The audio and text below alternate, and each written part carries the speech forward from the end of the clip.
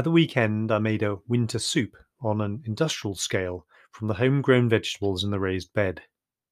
I had pulled up the crop of parsnips, carrots, and leeks and meticulously cleaned them before chopping them and dropping them into a huge pan of vegetable stock steaming away on the hob with the last of the bulbs of the garlic.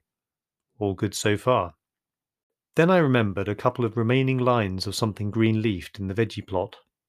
It was never identified as I'd failed to mark the rows properly when the seeds were sown. Spinach, kale, cabbage, all soup-worthy, so I returned in the fading light to pull out an armful of them, knocked off the clinging soil, hacked off the roots to free the leaves, and plunged them into a bucket of water before heading indoors to add them to the pan with some seasoning. 40 minutes later, the soup was served to the hungry family for their supper. The military green soup was carefully ladled into the bowls, a warm loaf of sourdough alongside, and tumblers were filled from the tap. A job well done. Until grit, and lots of it. On the tongue, in the teeth. It was not even good wholesome mud, the sort of speck found on a lettuce leaf that children should eat uncomplainingly unless it wriggles. I used to eat earth as a toddler and thoroughly enjoyed it. I still remember the taste. And dog biscuits, for that matter.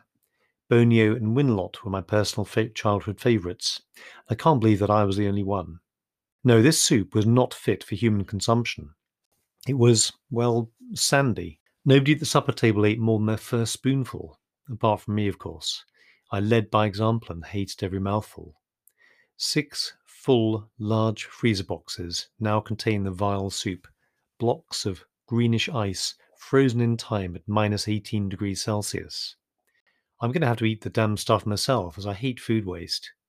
I tried some for lunch today, but as I type this, I can still feel the grit between my teeth.